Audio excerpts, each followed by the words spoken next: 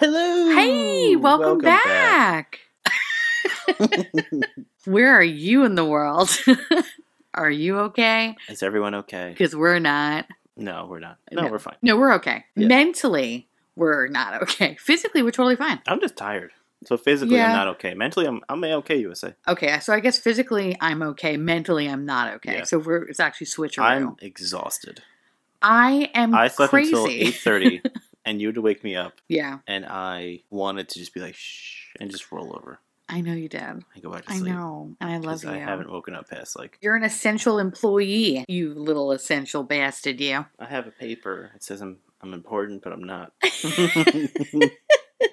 Because I'm important to right now, and then right when everything's fine, I'll go right back to not being important. Basically like it's like Armageddon, right? It's like they just hire just a bunch of like fucking sad sacks off the street to go stop a fucking meteor to hit the earth. It's kind of like what your role is, essentially. Yeah. Except we don't want you to die. Yeah. You can't die. You're not allowed to. Cool. Just letting you know that now. Anyway, hi. I'll keep a memo. And hey! When we're done, when this is all done, when COVID-19's done, we're going to frame that letter. We're going to be like the time. Remember that time I was important. I was considered essential. Put that on the wall. We'll take down my non-existent high school diploma. Well, it does exist. Yeah, I was just going to say, don't make it sound like you don't have one. Actually, you know what's funny? I don't even have my diplomas on me from my schooling. Like, my mom has them, and they're in the china closet. Oh, really? Yeah, no, I don't actually physically have them. She was just like, oh, no, I'm holding on to them. She doesn't even display them. She puts them in the china closet. They're like hides my failure. They're like face down in a china closet. That's cool. Yes. I was the only kid in that house that went to college. Fuck that. Anyway. Hey guys. Hello, welcome back. It's a Dead and Bored podcast. I'm Dead. And I'm bored. Sorry. Did you eat something? Yes. Was that a lie? Leftover nachos. I had leftover Thai food from delivery because during this time, it's best to support your local restaurants. Yeah, not chains. They're doing okay. Fuck those chains. No, do local restaurants and make sure you tip your Uber Eats. Overly tip them because they're seamless person or they're whatever. Essential too. Okay. Oh yeah. They're essential to. Hey, I worked 11 hours. I'm tired. I'm not cooking. I love them. Ugh. Everyone I've seen so far, I've been like, stay safe. Like, just very serious. And they're like, you too. And then they just run into, like, the mountains. And I'm just like, they just drive into the sunset. You're like, bye. You're the unsung hero. And then roll credits. Because honestly, they are an essential person in this whole thing. The interactions now are so much more serious. Yeah. Because, like, this morning when we got, like, the breakfast, the guy was like, meet me halfway. And I'm like, all right. So I was already downstairs. And then he was like, here you go. And I'm like, thank you, have a good one. And he's like, stay safe. Yeah. And then he just turned and slowly walked. It was like... It's like an action movie. And I was like, oh my god. All this for a bagel? It's like, is your name John Wick? Do you imagine, like, John Wick has nothing else to do? He just starts delivering in the apocalypse? Well, he killed everyone. I know. Well, not everyone. There's we should do John Wick movies. We could do that. This is about Scream 3. We're talking about John Wick, guys. Sorry, this is our cold open. It's terrible. Speaking of cold opens. But first, yeah, I do have to say one thing. Absolutely. On a gathering storm comes a tall, handsome man in a dusty black coat with a red right hand. See, I always... You do the wrong song every time. Because I just want to go do and it's not it's not the Scream song. It's red right hand. No, it's that, but in my head, it's like do. No, it's like a bumblebee when he puts you down on the ride. Maybe that's I'm having. He says flashbacks. It's like I got you, and then it's like that plays while you're going into the thanks guys. You know it's not. It's Optimus Prime like in your face like thank you for getting the Allspark. First of all, I'm just having flashbacks of how much I love Universal Studios. Oh my god, Florida. Remember that time during Halloween Horror Nights where we were like, hey, let's go on the Transformers ride. It's a 5-minute wait. We went out like 3 times in a row. It was the best day. Honestly, it was the best. Well, that was after the Mummy and Michael lied to us. Well, yeah, on pot cookies, that was not fun. It was not fun for me. But that's a whole different story. We'll talk about that later. All right. Theme parks episode coming eventually.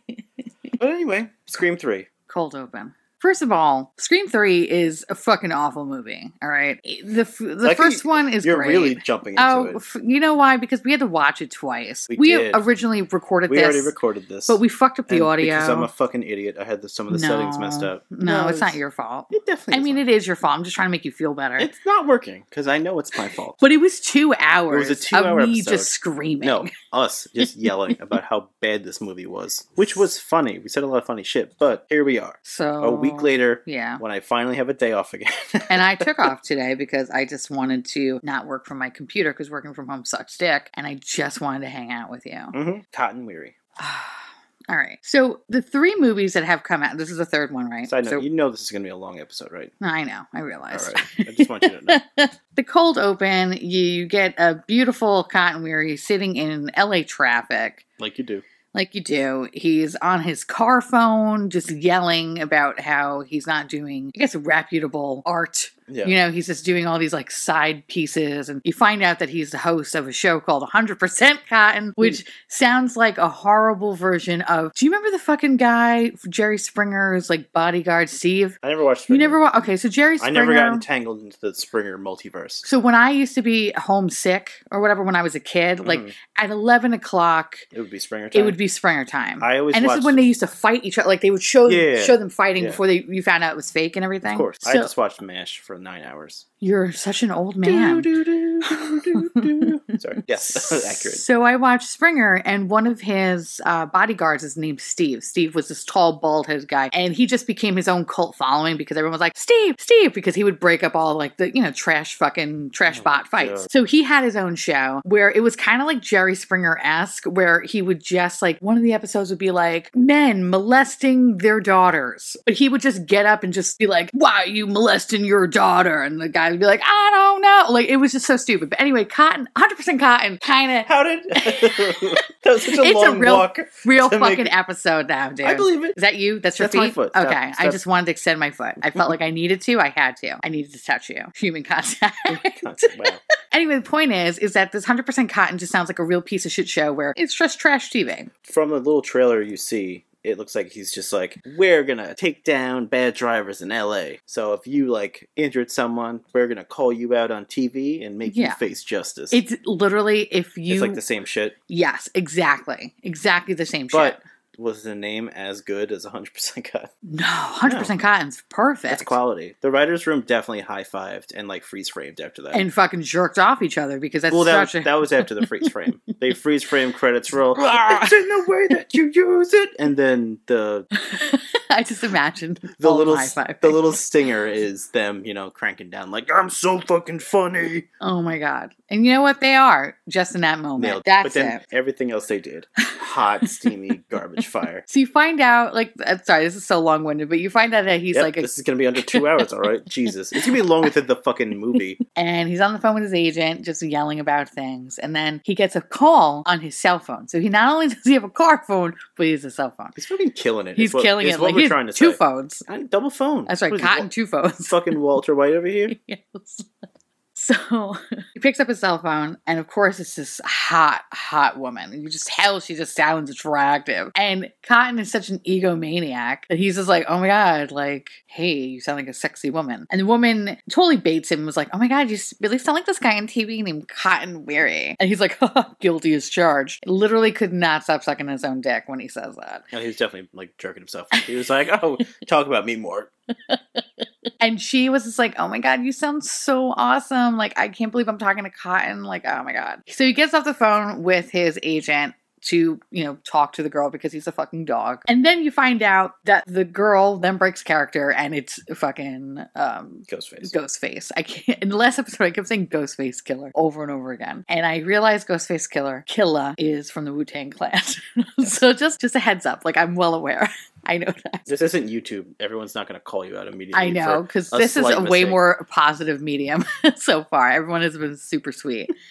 So the thing that I want to note though is that, and this is what fucking kills me. I think he first asked like, hey, where's Sydney? He's just like, how the fuck? I don't know where Sydney is. He's like, oh, that's cool. By the way, I'm in your house right now and I see your girlfriend. You've definitely stepped it up since Maureen Prescott, which again, for the third fucking movie, they have been making fun of the fact that Sydney Prescott's mother is an uggo. It's fucked up. It's so fucked up. They like to go, oh yeah, she was a slut, but she was an ugly one. And it's just so sad. I felt so fucked up for her because it's just like, wow, you can't let this woman die in peace. You have to keep reminding everybody that she wasn't Sharon fucking Stone. And they even play the fucking clip of him going, she's no Sharon Stone. And it's like, guys, oh my God. The actress who played the mom, I'd be like, come on, really? Like, I'm not that bag. Like, am I getting You don't paid need to for all this? 2-bag me, all right? Like, we're good here. No, this is a 3-bag.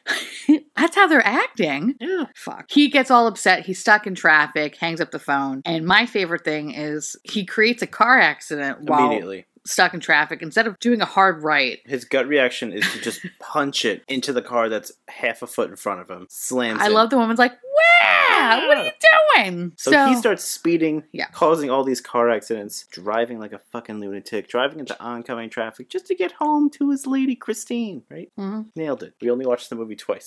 And I still don't know everyone's fucking name. It was Christine. No, it was Christine. Holy shit. They cut back to Christine. She was in the shower. She gets out, goes into the room, drops a towel, doesn't fully dry off. No, she doesn't fully dry off because she's still wet. And which I don't understand is like, why would you walk into your bedroom where you have a very furry carpet and then not dry your feet? Yeah. Like, you're dripping wet, bitch. She didn't even have, like, her clothes, like, set on the bed no. next to her. It was just kind of like, all right, I'm in my room. Do California people just do that? Is that what you do, Cali? Cali people, please tweet at me. Deadboard Pod on Twitter. When Let you us know. Get out of the shower, do you just immediately act like a monster, not dry yourself off, and then fucking walk into your bedroom with, like, wet stuff everywhere? God damn it, California people. Just use the hashtag Drippy Monster. If you... Please do. Do hashtag Drippy Monster, please. God damn. She drops the towel. They show that the phone line's been cut. Ooh. They show it for really long. You're like, what am I looking at? A towel, I know. Towel. Yeah. And then they make it split so much that it's like, all right, he cut the fucking phone. All right, we get They're it. like 5 minutes just on this little box that would just show that they cut the lines of. So then you hear a voice, and it's Cotton's voice. And she's like, what's going on? I don't want to play these Scream games. Which makes me... Stab games. Sorry, stab games. I'm getting, like, confused. It's like saying Cindy instead of Sydney. Yeah. Because we watched Scary Movie. Yeah, that kind of made me question. Like, I think I wrote a note of, like, sexy stab games. Sexy time stab games. And I guess he really enjoys the fact of putting on the Ghostface outfit and trying to, like, attack her. And then ultimately, like, they just rub chicken pieces on each other. And then that's it. They mash their butts together and start a fire. Ew. So she's like, oh my God, Cotton, like, stop it. Like, I don't want to play your sexy stab games. And then you hear him talk. Like, hey, no, I'm just playing around. Sorry, I didn't mean to scare you. Oh my God, you scared the shit out of me. And then he appears, and then she's like, ah! And then she runs. She falls on the ground because she didn't dry off properly. And then she runs into I guess, like, their office or whatever. The study. Or the study, locks the door, and then you just hear Cotton's voice on the other side. That's like, oh my God, Christine, hey, like, I love you. What are you doing? Stop. Just kidding. I want to, like, see what your insides look like. Haha. And she's like, oh my God, no. Meanwhile, Cotton's still driving like a madman, like, causing 75 fucking accidents. Finally gets home. He lives actually in, like, this really nice apartment building complex or something. I don't know. He runs up the stairs. His door's open. That's not good. The one thing I think I noted was, like, really nice apartment. Like, it was really big. I was like, this is really pretty. He's making good money off 100% cotton. Who isn't, right? He comes into the house and 100% cotton's actually on. Yeah, it's the on. TV. Yeah. So that's what I like about Ghostface is that he's very clever in turning things on and being like, it's always like very appropriate for what it is. So like, of course, Cotton coming home to have Cotton be on TV. Well, I disagree with that because when he was getting Christine's attention, he turned on the radio and Creed started playing. He was like, what if I avenge? And it was like, wow, let's stop doing that. How much do you think, like, Creed side got? note? Because they had the poster, like, they had prominent the Creed later poster, and that What If song was, like, I think that was a song for Scream 3. Their newest song, yeah. Yes. Or they made that for Scream 3. See, I don't know if it was made specifically for Scream 3. Or that was, like, on the soundtrack. Yeah. Remember when movie soundtracks were a big deal? Oh my God. Holy shit. I miss What's those your favorite days. movie? Sorry. What's my favorite movie soundtrack? Yeah. Kingpin. I know it's random, but I first of all, I love that fucking movie. Mm-hmm. And I love all the music that's in that movie. That's really funny. And I actually know all the words. I think like every song that is because because you used to play the CD all the time. That's so funny. That's the only CD that I would say like that one. Actually, that one and Rushmore. I love the soundtrack to Rushmore, but it's like all older music. Yeah. You know, That's fine. I have very. I Weird taste. never did like a movie soundtrack. Yeah. It's funny Never did that. because I feel like, well, when we were smaller, that's when CDs came out. No, I know mean, that. like, we had cassettes, but like that's when CDs came out, Yeah. and it was a big deal I know they were like for from soundtracks. from the movie Scream 3. No, I take that back. I would say like one of my favorite ones is Guardians of the Galaxy. That's That a was a really great good soundtrack, yeah, soundtrack. that that really would be was. more recent, I would Definitely say. the most recent. Yeah, that's a great soundtrack. Yeah. Not number 2. I don't like number 2. We don't talk. Number 2 is terrible. Number 1, it was just perfect the Fantastic. whole way through. Absolutely agreed. They paired it very well. Other than Guardians, I really can't think of a movie that like heavily focused on their soundtrack like that. No. And I think for like the Scream ones, a lot of it was like really weird, like 90s music. Oh yeah, 90s rock, Yeah. like No Name. nothing Nothing crazy. that I can think of that's like, yes, except for Red Right Hand. But this one, so it was a heavy influence of Creed. It was Creed and Fuel were the two that played during the movie. Fucking Fuel. I I know. forgot about them. Goddamn. Ugh, gross. Yeah. So, well, to your point though, like I think Ghostface is interesting when he wants to distract somebody. Maybe the killer just likes Creed. He's like, guys, I'm. He loves him some Creed. Cotton comes home. He turns off 100% Cotton, even though he's like in love with himself. I'm surprised he didn't just be like, I look good. Well, that was the thing that you were mentioning to me is that one of the fun facts. Fun fact. Fun fact. Fun fact. Pizza fact. Right when he gets into the apartment, he takes his coat off because he's been working out and wanted to show him off. For the ladies. He was like, and I want men. to take my coat off. Look at my fucking tonnage, bro. P.S. I'm going to get stabbed in 5 seconds. But here's the thing though, like I feel like he should have wore something tighter. But he did come off set. He was working. So if he was wearing like a tank top, that'd be like, what are you fucking business cash over here? You're Yeah. wearing that coat, trying to look nice with your white on white. Oh my god, outfit. he had it was like a weird, like linen-y kind of like, how do I put this? Moment. No, it's like what I imagine disgusting man on vacation down south would wear. You know what I mean? Like the kind of man that you're just like, I don't know. There's something weird about you that you obviously had a very weird past. Maybe you got away with vehicular manslaughter or something. This is so specific. You know, it does sound very specific. I don't have examples of it, but my mind's very creative. But I will say it kind of looks like that. Like he's just kind of like, I have a secret to hide, but I'm also going to wear white linen pants. Mm-hmm. One thing we were also talking about, I'm going to just completely ignore that, like everyone else that just heard that should. Listen, you all know what I'm talking about. All right, let's please. One thing we were also talking about during the second watch of this was who was Cotton before the whole Maureen Prescott stuff. Exactly. What did he do? What was his career? What was he like as a youngin'? Right. Like, what was he? Who was he? Who was Cotton Weary before Maureen Prescott? Because anytime they showed Cotton Weary with Maureen Prescott, which by the way, like they always had like this weird footage of them together. Yeah. But like even on the news though, I think like they just showed like Cotton Weary and Maureen Prescott together walking around. He leaked everything. Oh yeah. Okay. That's He true. leaked True. Yeah. the Billy stuff. He leaked Okay. everything. Because I was kind of like, how did the news get a copy of like Cotton Weary hanging out with Maureen Prescott? Like that's fucking random and strange. But anyway, Yeah. He probably sent everything anonymously or not anonymously, and was just like, "Hey, this shit's happening. She's loose. Am I right? Am I talking about it right?" well, and why would he do that? I guess I don't think you mean it like that. I think you mean after like she's dead. No, of course, yeah.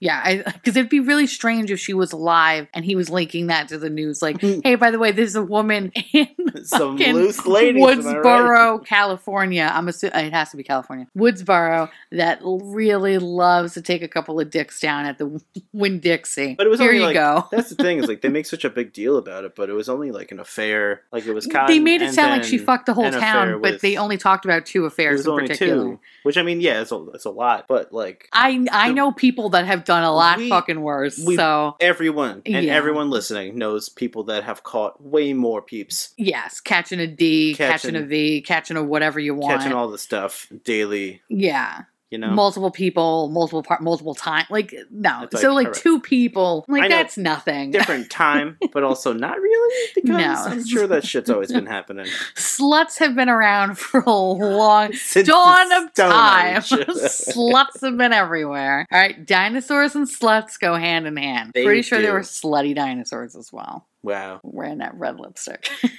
Really? Horror red is your favorite? Horror red and those white patent leather pumps on a Tyrannosaurus Rex just slutting it up in the valley. All right? That's what we all know, okay? I went to school. You went to school. We all learned the same thing. Yeah, clearly. Public school in New York City, they teach you This a is lot what of... you learn. Yes. I didn't have that fancy Long Island money, all right? I didn't go to school in Long Island. Went to school in fucking Queens. Basically bullshit. All right, anyway. This is the longest cold We open haven't ever. got past the cold open. But we have a lot of questions about Cotton, that's why. Yeah, so we don't know what Cotton does, but Cotton basically is, now he is like this, everybody loves Cotton. He's like a trash talk show host. He's in all these movies or whatever. Like, And all he wanted was fame. Was he? That's all he wanted. Was he just some guy that's like, hey, I want to be He's famous probably like this whole a life? fucking tool salesman or something. Something probably really just like Generic, nothing crazy. Yeah, he probably was like a Probably. fucking carpenter or something. I don't know. Like, I can't picture what he could possibly be doing. Because in Woodsboro, was a small town. It's not like they had... He also didn't do anything. Yeah, right. He went to jail for a year. Also, like, I guess after you have gone to jail for brutally murdering and raping a woman. Allegedly brutally raping and murdering a woman. What career could you possibly have after that? But You've been vindicated. He got acquitted. He's good. No, that's what I'm saying. It's like after having all this press follow you around, right? How can you go back to being a fucking, stockroom boy Joe Nobody. down at the Piggly Wiggly? There's no way. Hey, they're essential right now, okay? So don't talk about Piggly Wiggly like that. No, and listen, those are unsung heroes. Cheers to you, salutes to you, Piggly Wiggly stock boys. But the point is, though, Go get him, Gerald. just mention one kid named Gerald. In the watch, it was like, I just quit. But I can't imagine why Cotton Weary would just want to be like, you know what? I'm going to go back to my life as a stock boy. No, I am in the public. Everyone now loves me because I didn't murder and kill a woman. Like, if anything, I saved the day now. Well, that's the thing, is he went from, I didn't do it, to, he actually did do it, Yeah. to he saved Sidney Prescott, the fucking daughter. So it's like, okay, he's not a bad guy. But he's kind of, like, scummy still. He's kind of scummy, but, like, not... But he's also kind of a weenie at the same time when you see at the end of 2.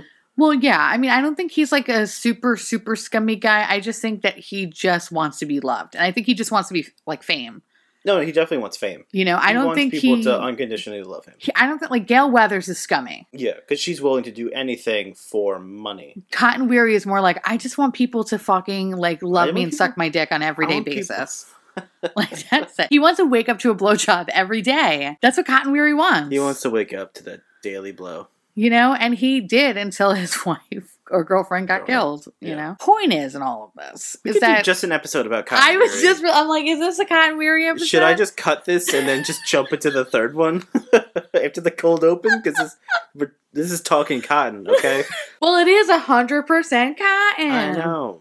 Listen, the point is that They Cotton don't Weary talk about has that character enough. and I really wish they took the time to explore more stuff about him because it was interesting. Like now, after watching that movie for the second time in a week, Ugh, don't recommend it. which is fucking brutal, by the way, I have more questions about it. Cotton was the most interesting character in that whole movie, and he died within the first fucking 10 minutes. He did. So anyway, long story short, this is when Story's still long. What are you talking about? Long story short, finally, he's kind of at the door. He sees the stab marks in the door, and he's like yelling for his girlfriend's name, Christine, can you hear me? Whatever. Yeah. He finally like gets the door open. Christine comes out, hits him with the fucking golf club, and she's screaming like, "Why are you trying to kill me?" He's like, "Christine, I don't know what you're talking about." She then hits him with a golf club in the head. He falls down, and then he's like, "Oh my god, watch out!" And of course, Ghostface is behind her and stabs her, and then ultimately stabs him in the face. So that's when you find out then that the voice modulator is so much better and can play other people's voices perfectly, which is even kind of when they're amazing. Angry, which you find out later. Honestly, for that technology back then, like now it makes sense with like deep fakes and everything like that. I feel like it's way more plausible. It's more possible. But not back then, though. Back then it was still Talk Boy. Fuck out of here. It was Talk Boy 2. Yeah, that's the cool. We finally hit the title screen. After how long?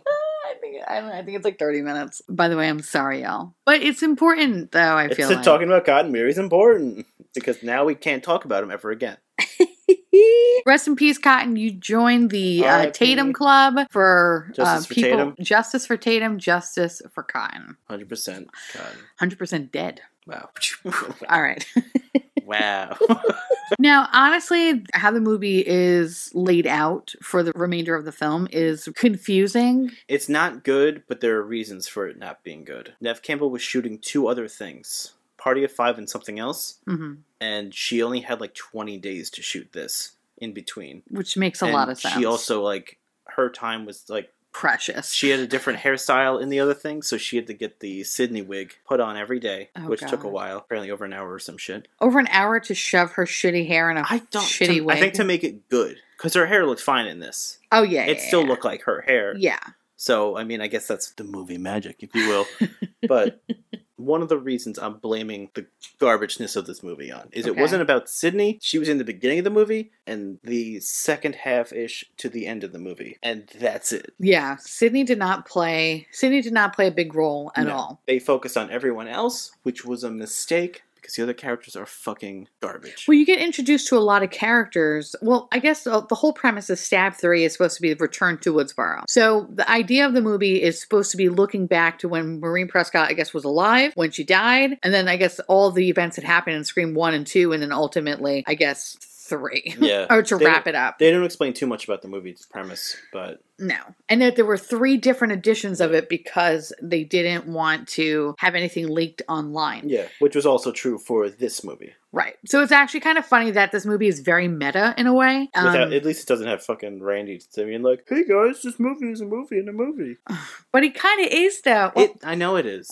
We haven't even gotten that far yet. There's so much more to hate. When Cotton Weary dies. Just talking about Cotton more when you can. No, when Cotton Weary dies and you have your cold opens done, right? You open up into like what Sydney's been doing. And Sydney now has a dog named Cherokee, which is a beautiful golden retriever. Which fantastic pup. Obviously the MVP of the whole fucking movie besides the denim king of fucking Woodsboro, jean jacket dream, Neil Prescott, but we'll get to him in a second. I think you remembered Neil.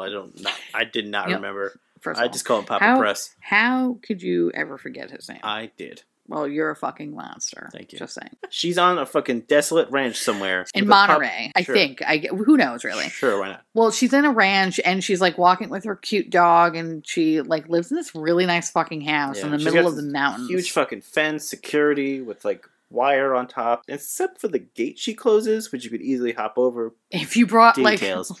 A one-step ladder, you'd be able to be like, whoop, and get right up. So fucking stupid. So making those locks useless. But she's in some giant house by herself, and then you find out she's working. Well, I mean, is she like social work? Or is it like... Well, no, she's like a counselor at like was it California or Los Angeles crisis counselor or something like that? Women's counselor? It's like a women's crisis counselor. Yeah. And her name is Laura from Monterey. Mm. And that's all you know. And she has the most depressing job of like listening to women who talk about getting beat by their boyfriends or husbands or just hard times. She doesn't want to escape sadness. Yeah, to go to even more sad. She escapes everyone to spare everyone around her in case of more events happen, and also like isolate herself just to be alone, which doesn't make sense because you want to be around people, even though the people she was around twice got murdered. Well, I mean, I don't know. Think about if you were Sydney Prescott, if you already had 4 confirmed kills. We're not focusing on the people she killed. We're focusing on the people that killed everyone she knew. Well, I mean, I guess I can, to play devil's advocate, I guess I can understand why she wanted to be isolated because every group of friends she has ever had all dies. It cuts to Gale Weathers. At the Learning Annex.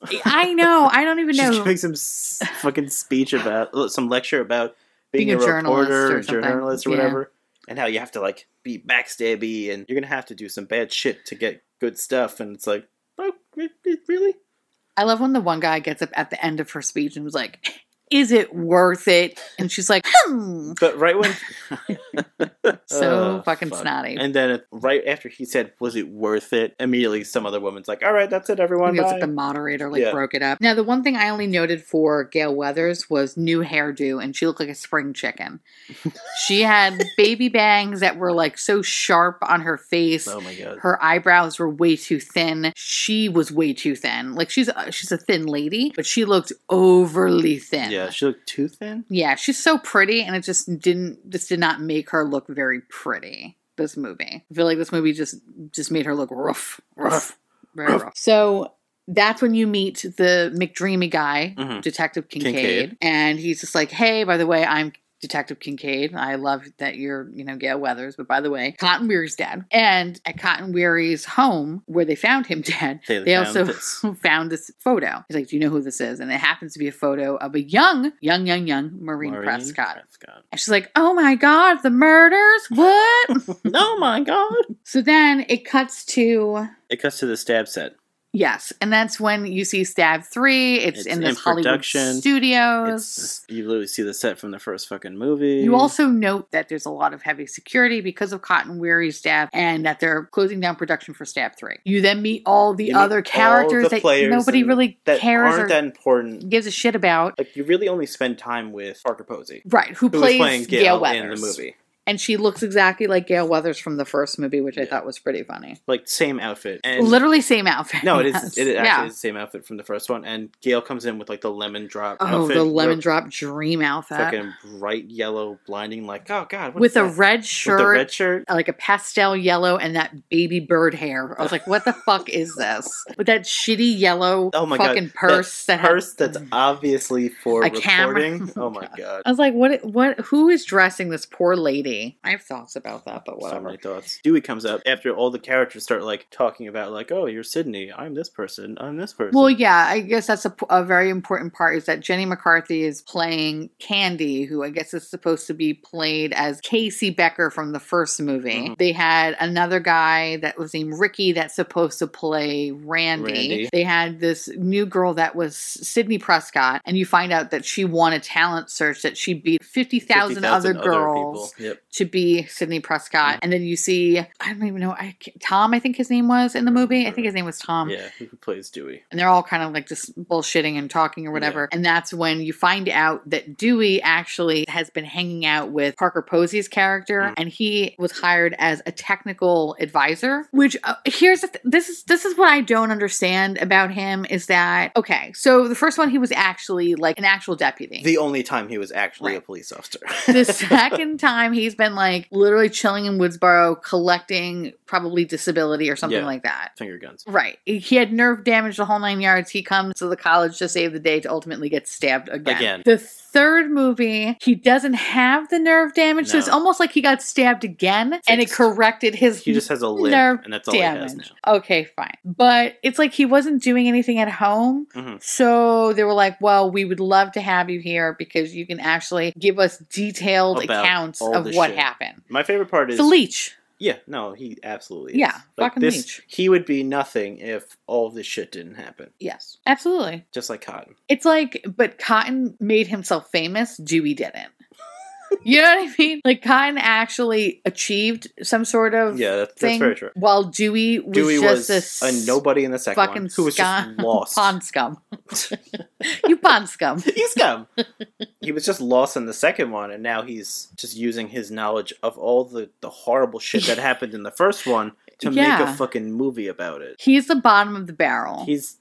Literally. He is the scum. So you find out that he's working with Parker Posey's character. Even though she has a bodyguard, he is just there to protect her. I guess they have like a weird friendship. I don't really fucking understand. Even though Patrick Warburton is the security guard for her. And he's like 8 times the size of Dewey. Gigantic like he is, but he literally he's just standing there the whole movie. So fucking until he dumb. Gets murdered. So dumb. It's like, why are you here? It's so dumb. That's when you kind of also meet John Milton, who's played by Lance Henriksen. He realizes Gale Weathers there. And he's like, oh no, closed set. We got to close set. And that's when you find out like Gale Weathers is actually working with the police, but too bad. But he's not there, so nobody cares. Well, actually, no, he is there. No, but he walked away. He's on the other side of the set. We also didn't mention that Kincaid's with this other cop. I forgot his name. I wrote it on one of the later pages. Yeah. But he's the worst cop in the world. And all he does is just snarky remarks. He was the comic relief in it. I looked at you today and I said, I remember seeing this in the movie theater. And I remember people laughing at his parts. And I just been like, why? That's it's crazy. Not even funny. All of the lines he does are just like, you're a shitty detective. What was one of my favorite ones? They were like, think that one of us killed Cotton or... The movie's called Stab. Cotton and he was stabbed. And it's like, fucking really, guy? He was so New York, it hurts. Oh. I was like, oh, get this New Yorker out of here, you piece of... Get the fuck out of here. Get out of here. Get out of here. You're garbage. You do have a Jay and Silent Bob cameo and a Wes Craven cameo, which is really funny because as they were kicking out Gail Weathers, you see... She cuts right in front of like a tour group and Jay and Bob towards the back of it. And they turn around and they're like, hey, Connie Chung.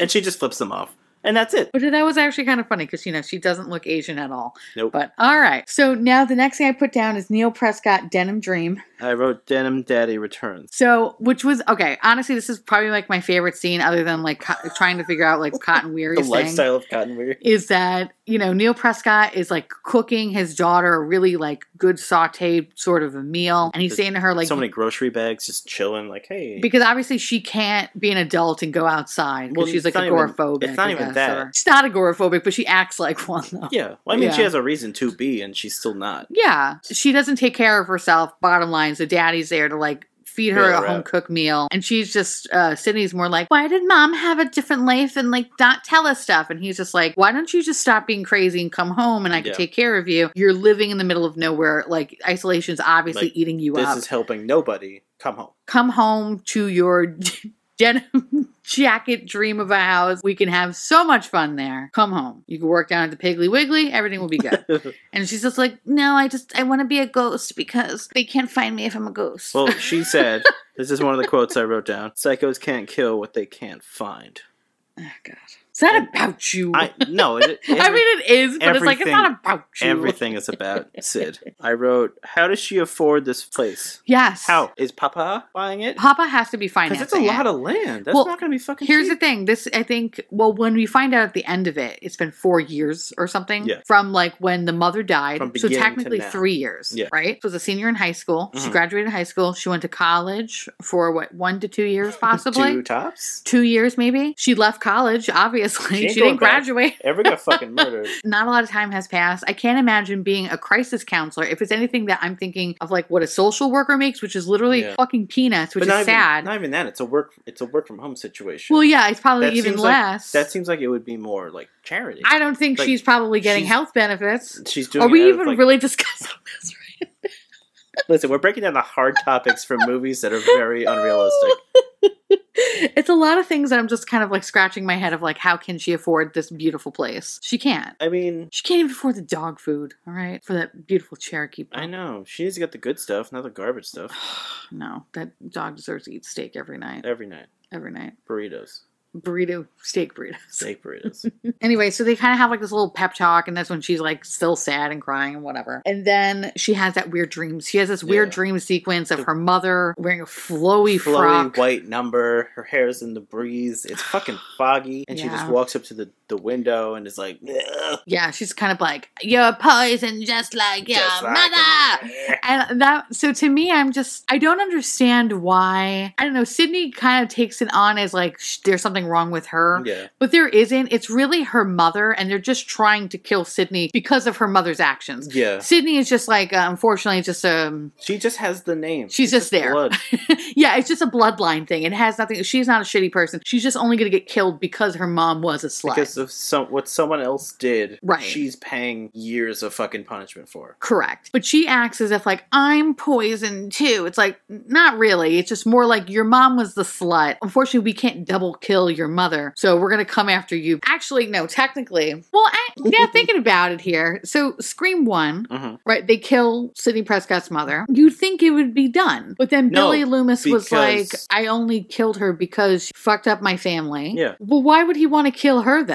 You know, I just thought about that. Like, why? Well, maybe that was part of what you find out in the end. Well, yeah, no, I understand that part. Maybe that was like a silent reason why. It's like, hey, you kill the mom and then you kill the daughter because the daughter had what I couldn't get type deal. Right, which you find out towards the end. Yeah. But I guess in just terms of Billy Loomis, it's like he already killed the mom. There's nothing else left. I think it was like kill both of them and that's it. I don't know. But they were also fucking deranged, so it's like trying to bring logic into. I think that's my problem. I'm trying to bring logic to but something also that doesn't make sense. Killing someone because your fucking dad cheated on your mom. I guess that's one of my points. Killing that woman instead of like blaming your dad. Your dad being like, hey, why'd you put it in? What's going on? I know, and maybe then you should get separated with your mom. What's going on with your mom? But then maybe also blaming your mother for leaving you too. Yeah, like maybe thinking of it that way of like, why don't you be mad at your mom because your mom left you? Yes, like what happened is all fucked up, but obviously their marriage wasn't strong to begin with. It seemed not, so, because I don't know. Papa went and did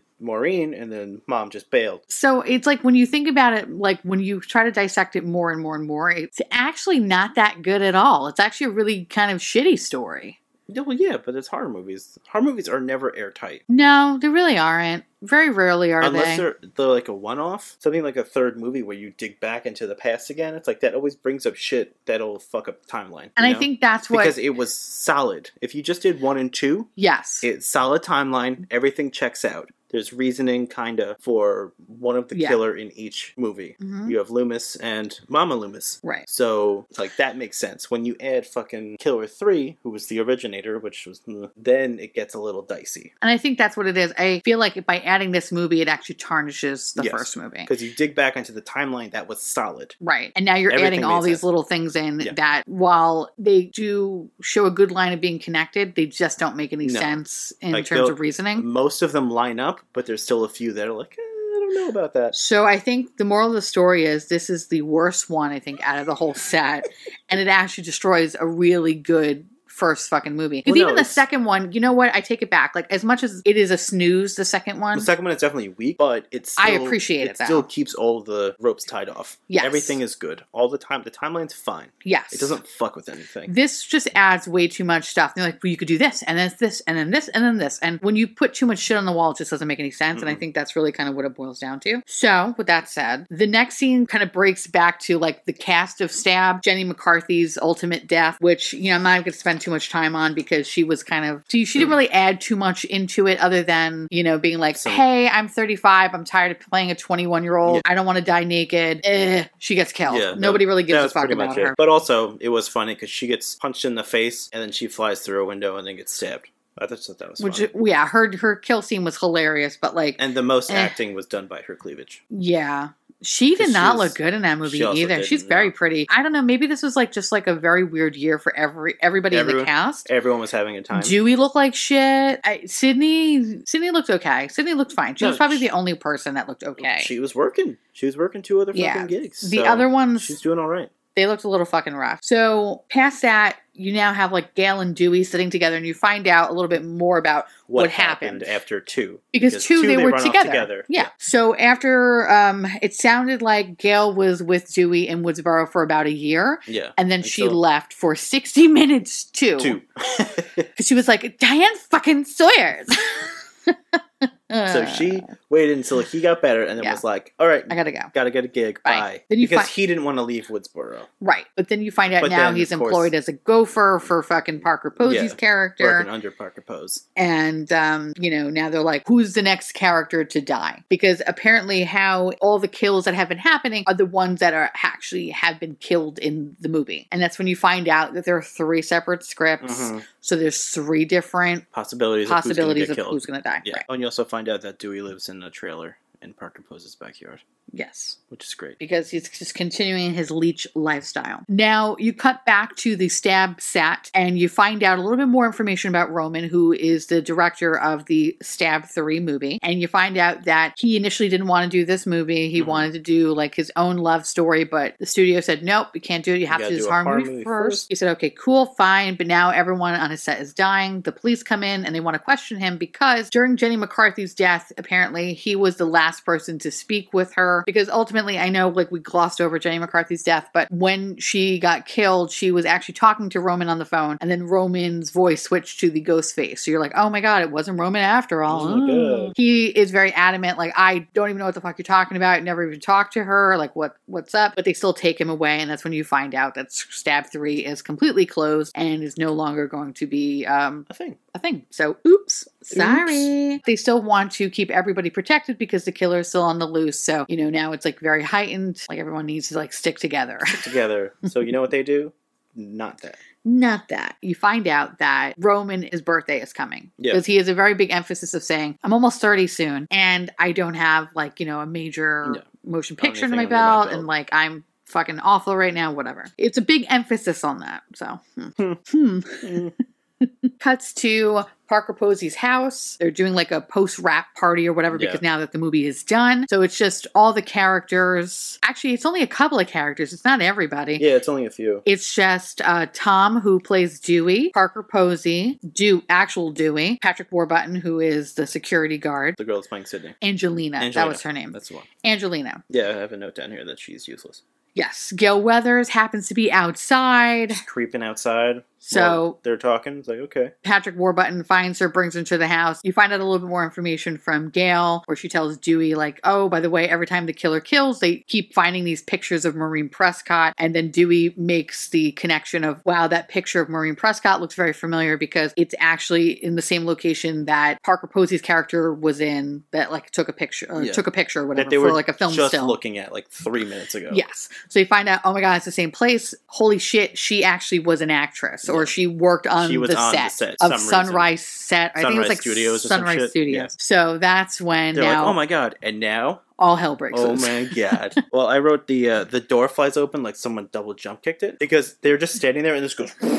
It just flies open. All the characters leave. And everyone disappears. Actually, even before the door goes open, all the characters leave. And it's just Dewey and Gail being like, oh my God, now we got to go talk to the police. And that's when they can't find anybody. And then the door opens. Mm-hmm. And you're like, I don't even know what the fuck's going on. Yeah. Like, none of it makes any sense. Patrick Warburton's character gets stabbed brutally in a trailer. He's like dicking around Dewey's trailer. Stealing change. Taking change. He's taking like pennies and quarters and shit. Which, that's when he gets a call from supposedly Dewey, and Dewey says like, hey, we're going to be going to the police or whatever, so I want you to stay inside and watch Jennifer while we go and, talk to Detective Kincaid. He makes some weird remark, I guess insinuating that he doesn't want to get stabbed like Dewey's sister, which I thought was really fucking weird. Super weird. Fucked up. And I was like, okay. And then he steals his change, but then ultimately gets stabbed by the killer. So it's fine. My only point with that one is that how is a killer on the phone also using the voice modulator, also being away. In the fucking tin can of a fucking trailer? He can't be like, I'm really quiet. Hey, I'm super good. To me, it doesn't make sense. Hey, what are you saying? I can't hear you through the phone.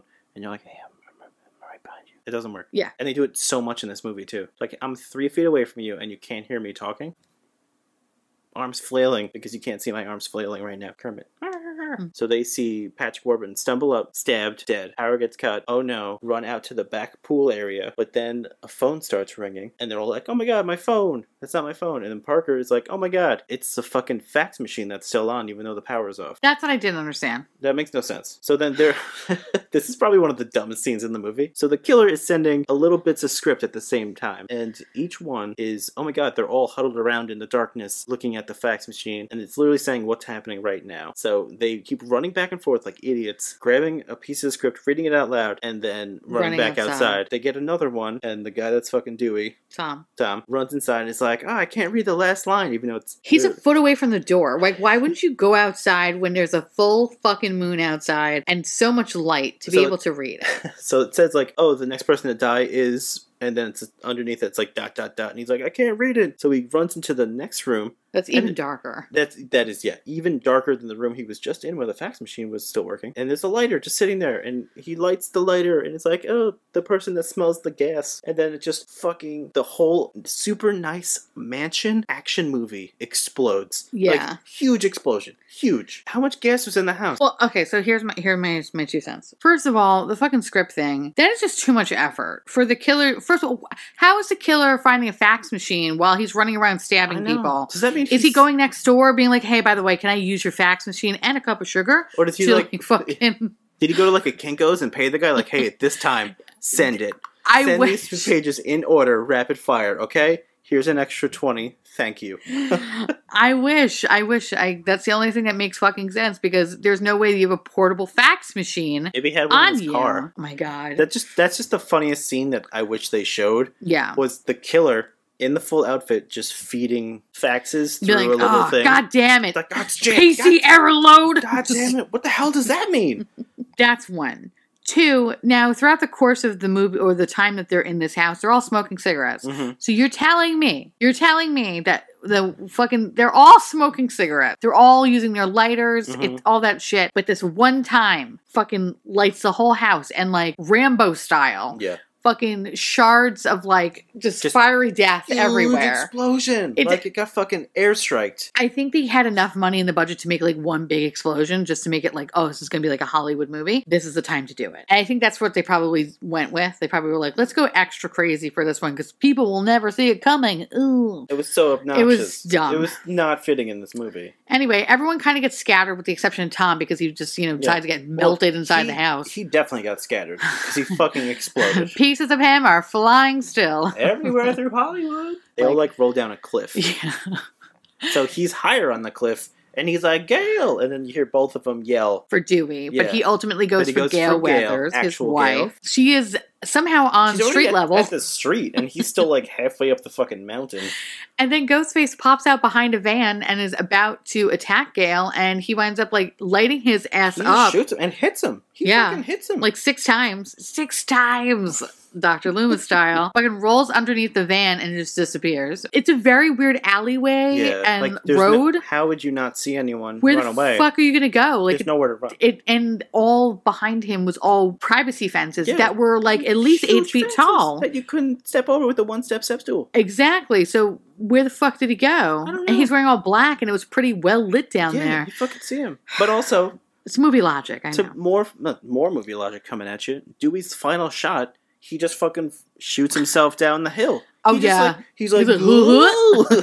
He just fucking flips down the hill. It's like, what are you doing? You were a cop for 8 minutes. I don't know. I don't even understand. Fucking Parker Posey's character comes up and is like, oh, fuck you, Dewey. This is what I'm paying you for, and you're gonna fuck around with this bitch, and you're protecting me. So then she hits him, and then Gale Weathers hits her. Parker. And then you find Angelina, who was like 20 miles away. Yeah. She stumbles out. She flew up like a feather. It was just like, whoosh. Well, she was literally 110 pounds soaking wet.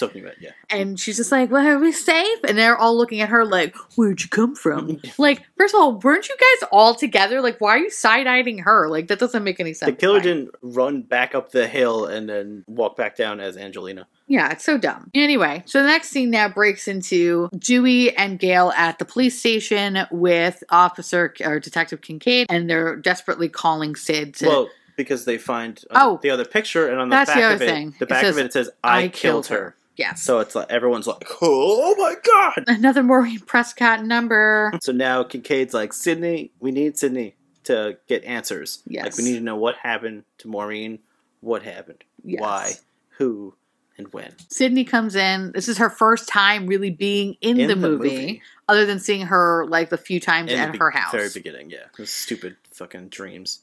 And you notice that she's wearing Jerry O'Connell's necklace from number 2, which Greek letters. You could tell that she's been a little bit more depressed than usual. Mm-hmm. But she had that. You see that necklace prominent the rest of the movie. Yes. And you're like, because she still has to live with the idea that she basically did not believe her boyfriend. And then he gets murdered, and then he said, I never would have hurt you. Ooh. Sucks to be you. Oh boy. So... the precinct, before Sidney shows up, they're like, hey, you need to get her down no matter what. I don't care. I'll beat you up, you dummy. That's what happens. Mm-hmm. And then the terrible cop says, last night, you were almost charcoal. Exact quote. And then Dewey's like, I guess I'll call her. And then he goes downstairs to call her, and then he turns around and she just fucking walks there. She's just like, hey, I got your 7 messages. I'm here now. Like, how did she know exactly where they are? Exactly. I don't know. Listen, you're hung up on that. I'm hung up on everything else. I'm hung up on this movie. That's what I'm trying to say. This is whatever. This is where it kind of gets a little dicey. All right? Kinda. Yeah, this is where it gets really dicey. The intro of this movie is when this gets dicey. The intro of this movie actually could have been a lot more interesting had they kept Cotton alive, all right? The whole movie's just Cotton. I just want to know more about Cotton's backstory. She's like, hey, everybody, I'm Sidney. look at me. I have 4 confirmed kills. I'm living my best life in the mountains in isolation with my sweet pup Cherokee. And my name's Laura, by the way, but don't tell anybody that. She says to Kincaid, I really, really would love to see where all this is happening. Like, take me to the movies. And so they wind up taking her to the Sunrise Studios, where they run into Martha, who is played by Heather Mezarezzo, or whatever. I can't ever say her name properly. The girl from Welcome to the Dollhouse. And she is Randy Meeks's, which I didn't realize that was his last name. I didn't even know he had a fucking last name. They say it once in one of the earlier movies. They say Meeks. I don't remember where. Okay, so Randy Meeks's sister, Martha. Which I love. Martha! When Sydney looks at Gail, because Gail is like, if that is Dewey's ex-lover, I'm going to be very upset. Oh my God. And she's like, no, that's Randy's sister. Can't you tell? Like, they look alike. And I'm like, no, they Not don't. even a little. They look nothing alike, Beach, but okay, fine. So that's when you find out Martha's sole purpose, she's 17 years old, somehow gets into the movie studio after being on a severe lockdown to be like, hey, I have this VHS tape I found in Randy's jerk-off drawer, and I figured you might need to see it. And so they go into this trailer that so happens to have a VHS player, because I guess they, run rampant over there. High tech. And they watch Randy's last video where he talks about the final fucking trilogy rules. And Randy is supposed to look like he is still in college, even though he looks a little bit older. He looks a little bit weathered. Not in college. No. So do we have... I have the rules. The rules for a horror film trilogy. Dun dun dun. Okay, that's enough of that. The killer must be superhuman. Mere stabbing or shooting will not be enough to kill the killer. 2. Anyone can die, including the main character. Including you, Sid. Fucking so stupid. I know, I hate it so much. The past will come back to haunt someone. Interesting. Yeah, so it's also known as the reason of, hey, let's dig up old bullshit and ruin the timeline. Great job, guys. And then the 4th bonus rule was said by Kincaid a little bit later on. He said all bets are off, which means literally nothing. Yeah. Basically means anything can happen. The fucking killer could be an alien from outer space, and it would make the most possible fucking sense. Honestly, I would see that movie. The killer was like a Green Man alien face. Yeah. I'd be like, oh my God, those Argon Flipsters. So stupid.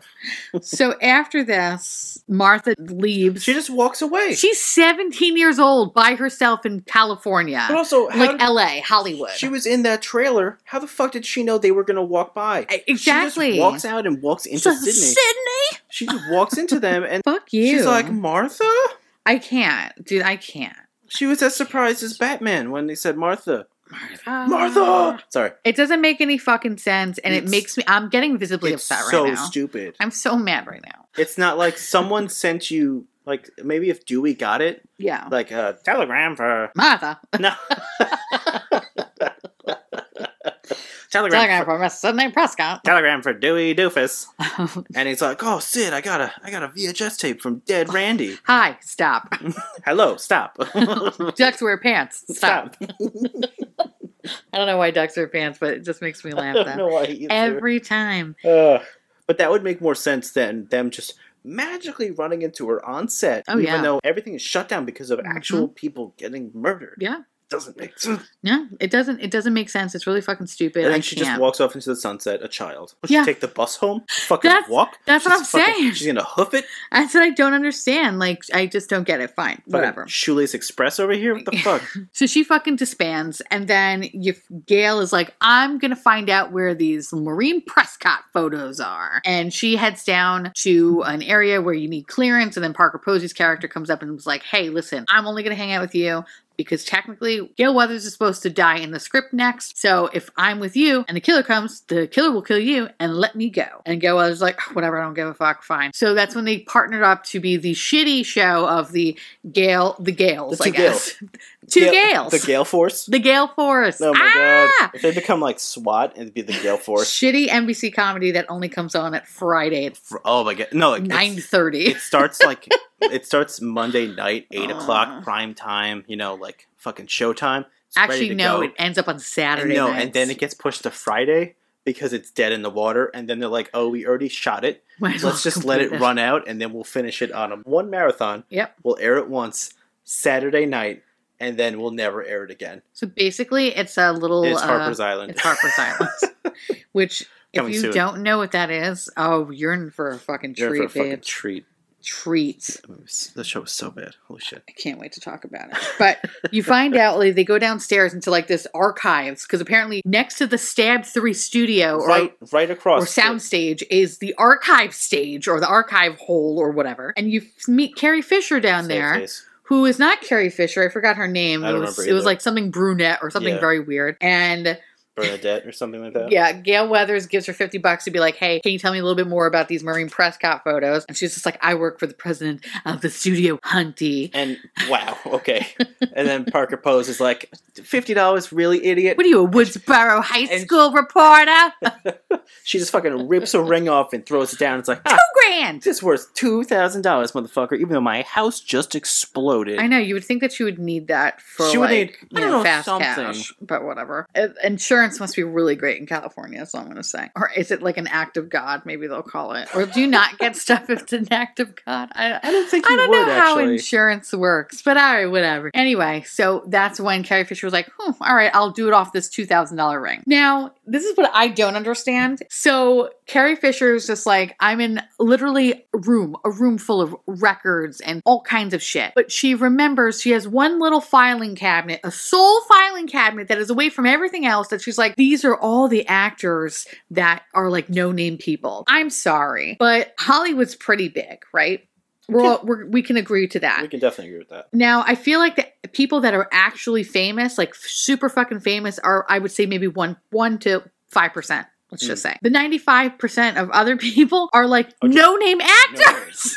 Like there would be so many people that you would have to like go through so many things. So many. You know, because one extra or one person that may have said like 3 lines in one movie would be in this filing cabinet, right? That's the only thing that makes sense to me. But she's like, no, you know what? I know exactly who you're talking about because I know everybody that's in this filing cabinet and you're looking for Rena Reynolds. Like she fucking knew her name. Like, bam, that's what it is. And they're just like, stage name. Now, none of the photos, I believe, were leaked to like newscasters or anything like that. I don't think so. I don't think so. They had to be acquired from that. Yes. So it's like, obviously someone has access. yeah, it's like weird, right? So that's when you find out her name is Rena Reynolds, and that's why they couldn't find her as Maureen Prescott, or I forgot there was another name, not Rena Reynolds.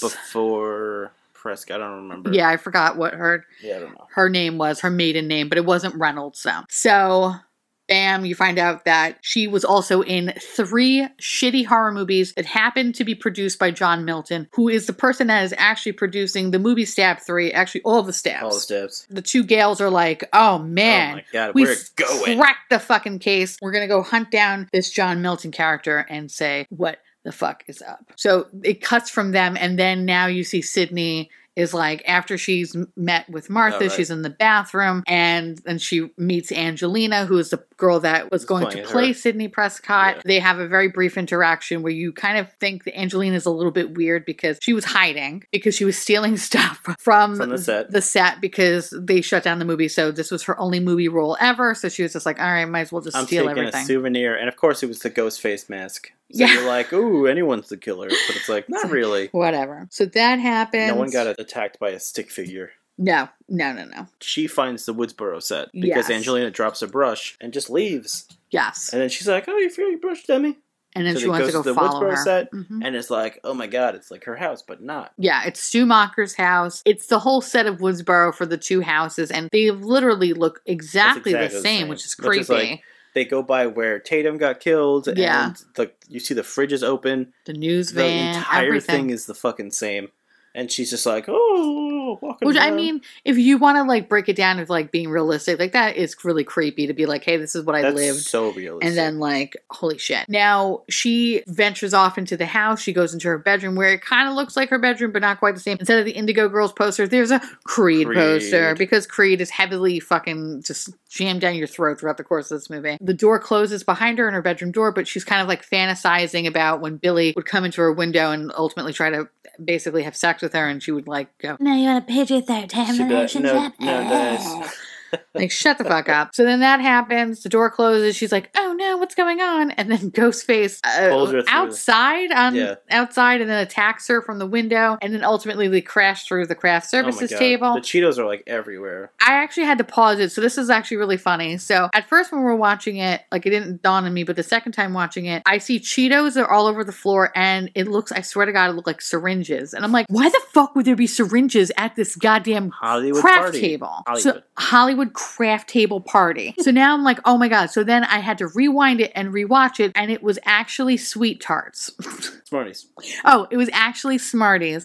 And it was so like, I felt like such a fucking idiot. Well, Because I was like, why would there be syringes? That doesn't make sense. What's more confusing is there was like a huge bowl of just like cheese puffs. Yeah. And then right next to it is a bowl of fucking Smarties. Who was like jamming on Smarties? I know. The only time I eat Smarties is when I got them trick-or-treating. I know. I never actively seek Smarties. Well, I guess somebody in one of the actors' writers maybe said something like, hey, I fucked me up Smarties. make sure there's always Smarties on set. After I finish my line, he just opens one and just a whole sleeve of them right in his mouth at once. Wouldn't you do that? That's why I could never be in Hollywood. That's the only way to eat them. In my writer, it'd be like, I was gonna say what yellow M&Ms, peanut M&Ms, yellow peanut M&Ms. I was just gonna say what would be on your writer? Yellow peanut M&Ms. It would be yellow peanut M&Ms, energy, vitamin water. It would be also like bottles of water. Mm-hmm. Some days it might be Poland Spring. Some days it might be Liquid Death or boxed water or whatever. I feel like I would also want string cheese sticks. I feel like I would also want that. Yes. If I'm thinking like food and stuff. This is a long list. First of all, I could get longer. Okay, so don't try me. Smart Pop popcorn. Are you just naming the snacks we have now? Maybe. Essentially. Do you want to play the rules of like top 3 things? What's up 3? Then it would be yellow peanut M&Ms, just the yellow ones. I don't want any other color. Just give me a yellow. Mm-hmm. Yellow energy, vitamin water, and then I guess bottles of water. Bottles of water? Yeah. Okay. I would have 2 drinks and chocolate. I would do any available alkaline water. A local soda. A local soda? Local soda. Explain your local soda. Some places have their own soda. Mm-hmm. If not, just get a fucking soda. Like, if there's a place that, like, makes their own fucking soda, fuck yes. That. I want a fucking jug of that shit in every day? Yeah, trailer. Okay. I just want to be like, hey, let me fuck up some soda. Terrible idea. I'm going to pee my pants on set. And then last, I think, sour cream and onion ruffles. Interesting. Yeah. Okay. Like some sour cream boys, just some salty boys to wash down the jug of sugar. You know what? I'll take it. Yeah. All right. Makes sense. All right. So let us know what's in your rider. Yeah, let us know what's in your rider. Tweet us. Very curious. What would everyone have? But yeah, I like my peanut M&M. Ghostface versus Sydney. It's like chase scene action. But before we jump into that, which we were kind of going to brush over, right after they fall into the first craft services table, there's one right after that. Sydney gets up, starts running, stops, and you just fucking whacks the bowl of Lay's or whatever it is. It just chips. She just fucking like punches that bowl in the face. She's like, fuck you, Lay's. And then just starts running again. It's like it doesn't even go near him or hit him or stop him, whatever. I'm surprised he's like, really? That wasn't necessary. That would have been amazing. He's like, I wanted those. You bitch. But then there's like a little action scene running, and then it like cuts. So she runs into Maureen's room. Mama's room, where apparently the crime scene happened. So that's what I don't understand. No. Because according to the first one, her body was like strung up in the middle of town square, unless that was supposed to be like a figure of speech or something. No, or they killed her and put her body up, but that doesn't, because they never really say that she was killed in her room, or unless they do and we missed it. You know, that is a possibility because now I'm thinking about it more. I think back towards the first movie, Gail Weathers says something like, you said you saw Cotton Weary's coat in your house. Yeah. Oh, yeah. And he's like, you saw Cotton Weary's coat. And then she's like, you saw it. And she's like, yeah, I saw Cotton Weary's coat. And Gail was like, no, you saw a coat, not Cotton's coat. Maybe she got murdered in her house, but then they also made it sound like she was like murdered and then her body was strung up in fucking the middle of the square and everyone hit her like a fucking piñata. So I don't really know what exactly how she died, but in this movie, it's showing that she was killed in her home. Yeah. Blood was everywhere. Unless it was just like a movie representation of everything. Yeah, because I mean, the But then father, why like, would where you the fuck do- was the father? I don't Yeah. know. There's just a lot of There's- things that just didn't make That's sense. another one of the digging into the past things where it's like you're fucking the timeline up. Right. Why stop? But she's over emotional, obviously, because, it's like her mother's bedroom or her parents' bedroom, her mother's dead, whatever. And then Ghostface was actually lying underneath like this like body bag thing and then gets up and he has like the body thing over him, like, come here, Sydney, I love you. And like the mother's voice. So you don't really know if it's like in her head because she's also been like hallucinating her mom. Yeah, because they do it a few times where it's like, it's obviously not him because how would he be there? How would he be doing this? But then later on he does it and it's like, what the fuck? I know, this is it just doesn't make sense. So unnecessary. But ultimately she just jumps out of a fucking window. And then lands Lands on some astroturf. Then all the cops show up finally. Because they realize she's been taking a shit for way too long in that bathroom. She's like, God, it's taking a long shit. So they come out, and the killer, of course, is gone. And then she gets whisked away to the police station, and that's when Dewey and the two Gales decide to go confront John Milton. Mm-hmm. It cuts to John Milton's office. He's talking to Roman. Roman's like, listen, I have no fucking career now because like my movie is done. Everyone's dying in the set. Nobody wants to work with me, blah, blah, blah, blah, blah. John Milton's like, that's great though. Is like offers some mystique about you. And then you hear like a knock at the door and that's when it's the two shitty Gales and fucking Dewey. They come in. They just walk right in. They walk right in and... There's no secretary like stopping them with the big head of a fucking movie place. Why would you do that? Nope. And then that's when Parker Posey says like, hey, or it's either Gail Weathers or Parker Posey is like, how do you know Rena Reynolds? So that's when Roman excuses himself and is like, well, I obviously am not wanted here. By the way, it's my birthday. And they're all like, hey, happy birthday. And then he goes to John's house where I guess presumably there's going to be a party. Yeah. Okay. So you find out a little bit more information that John Milton actually knew who Rena Reynolds was, totally aware of her murder, all that good stuff, profited off of her murder as well. Heavily. And was totally okay with that. And then he never wanted to make it known that he knew her because he didn't want to be a suspect. So everyone's like, oh, you're a fucking piece of shit. Blah, blah, blah, blah, blah. We're going to expose you. You're an asshole. We hate you. Whatever. And he's just like, listen, it's Hollywood, okay? When Rena came here, it was the 70s. It was a different time. A lot of girls just, got fucked by all these producers because they wanted to be in all these movies and she knew what she signed up for. The only way to get movies was to play the game, and playing the game was apparently going in these mansions with sex movie theaters. And then just getting fucked by fat, disgusting men. Smoking cigars and doing God knows what. But Rena was aware of this. She knew the game and he doesn't feel bad about it. And they were like, wow, you're a fucking disgusting pig. And he was like, listen, it's Hollywood. That was the 70s. It's not the case now, which I found really funny. Is hilarious. Because the Weinstein Company actually produced this movie. Yeah, the Weinsteins were heavily involved with the making of all the Scream movies. Well, actually, I think all Miramax pictures, which was all like Kevin Smith stuff too, which is really fucking crazy. So that's great. I imagine that when they...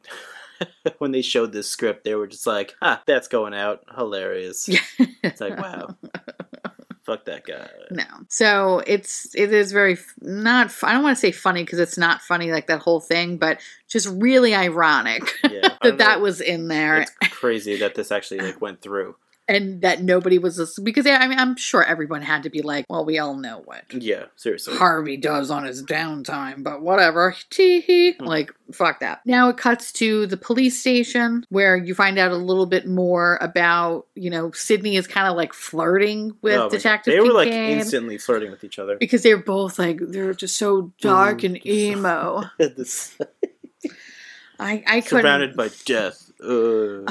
What was it? What's your favorite scary movie? My life. And then she's Mine like, too. Me too. Like, fuck you. Oh my god. Pretty much Kincaid's like, hey, I'm gonna go do stuff. You just sit here in my office forever. You don't really know what he does. So it's kind of makes it a little suspicious. Yeah. Because you're like, what the fuck are you? You're not doing anything. But you're leaving her here. I mean, she was safe technically because she's in a fucking police station with a bunch of cops. Just eating pizza. Yeah, literally eating. I wanted to know more about the pizzas. You can tell where my priorities lied in this movie. That I was more worried about the food in here than anything else. I mean, this movie was a slog. It only gets worse. So while she's chilling in the police station by herself, flicking her bean, Fucking, it cuts to Dewey driving, and he gets a phone call from Sydney where Sydney says, hey, I'm actually going to be going to John Milton's house because he said he wanted to talk to me a little bit more about my mother. And I figured it's a really good idea. Don't worry, I have Detective Kincaid with me, so I'm fine. Can't wait for you guys to show up. It's going to be a hell of a time. Dewey is just like, yeah, okay, it sounds really good. Let's go. Not a good idea, but okay. So then they go to the mansion. They go to the mansion. And now this is pretty much the final act of the movie. The final set piece. Which, as you can see, how it jumped around from different set to different set and like how it was just really rough. It was not good. So I'm going to gloss over some of this, but like we'll hold off like the last final scene. Yeah. So basically, it's Roman's birthday. They're in this beautiful mansion, which actually I believe your little fun fact here is that the mansion happened to be the same filming location as Halloween 7 H2O. H2O, yes. Which I thought was really cool. Yeah. And now thinking about it, looks a little bit familiar. It actually does, head. yeah. Watching it the second time, it was like, oh yeah, that actually kind of fits. Very pretty. Love that house. It's such a pretty fucking house too. It's Roman's birthday. There's literally 4 people there. Mm-hmm. It's Roman, or Ricky is the character who's supposed to be Randy. Angelina is there because, everybody else is dead from the shoot. Yeah, everyone else is dead.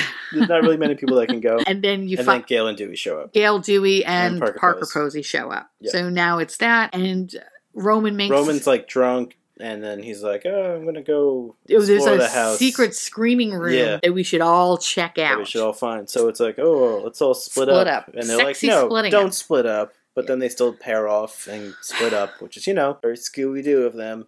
So pretty much Gale and Dewey wait in the lobby, or I guess the parlor room or whatever room on the first floor, waiting for Sydney to show up, and then everybody else goes their separate ways. And Roman and Parker go together. Yeah. And Angelina and Ricky, I forgot what his real fucking name is. I feel bad, but they go Tyson. Tyson. They go into their own separate thing, and you kind of find out like they all kind of get split up in a weird way, and blah blah blah. Roman and Parker Posey goes to the basement. They go downstairs. Roman goes to the casket, looks in it, and then it cuts to Gale and Dewey. Yes, and then that's when Gale and Dewey decide to they're split up. Hey, where's Sydney? No, first they're like, hey, where's Sydney? Yeah.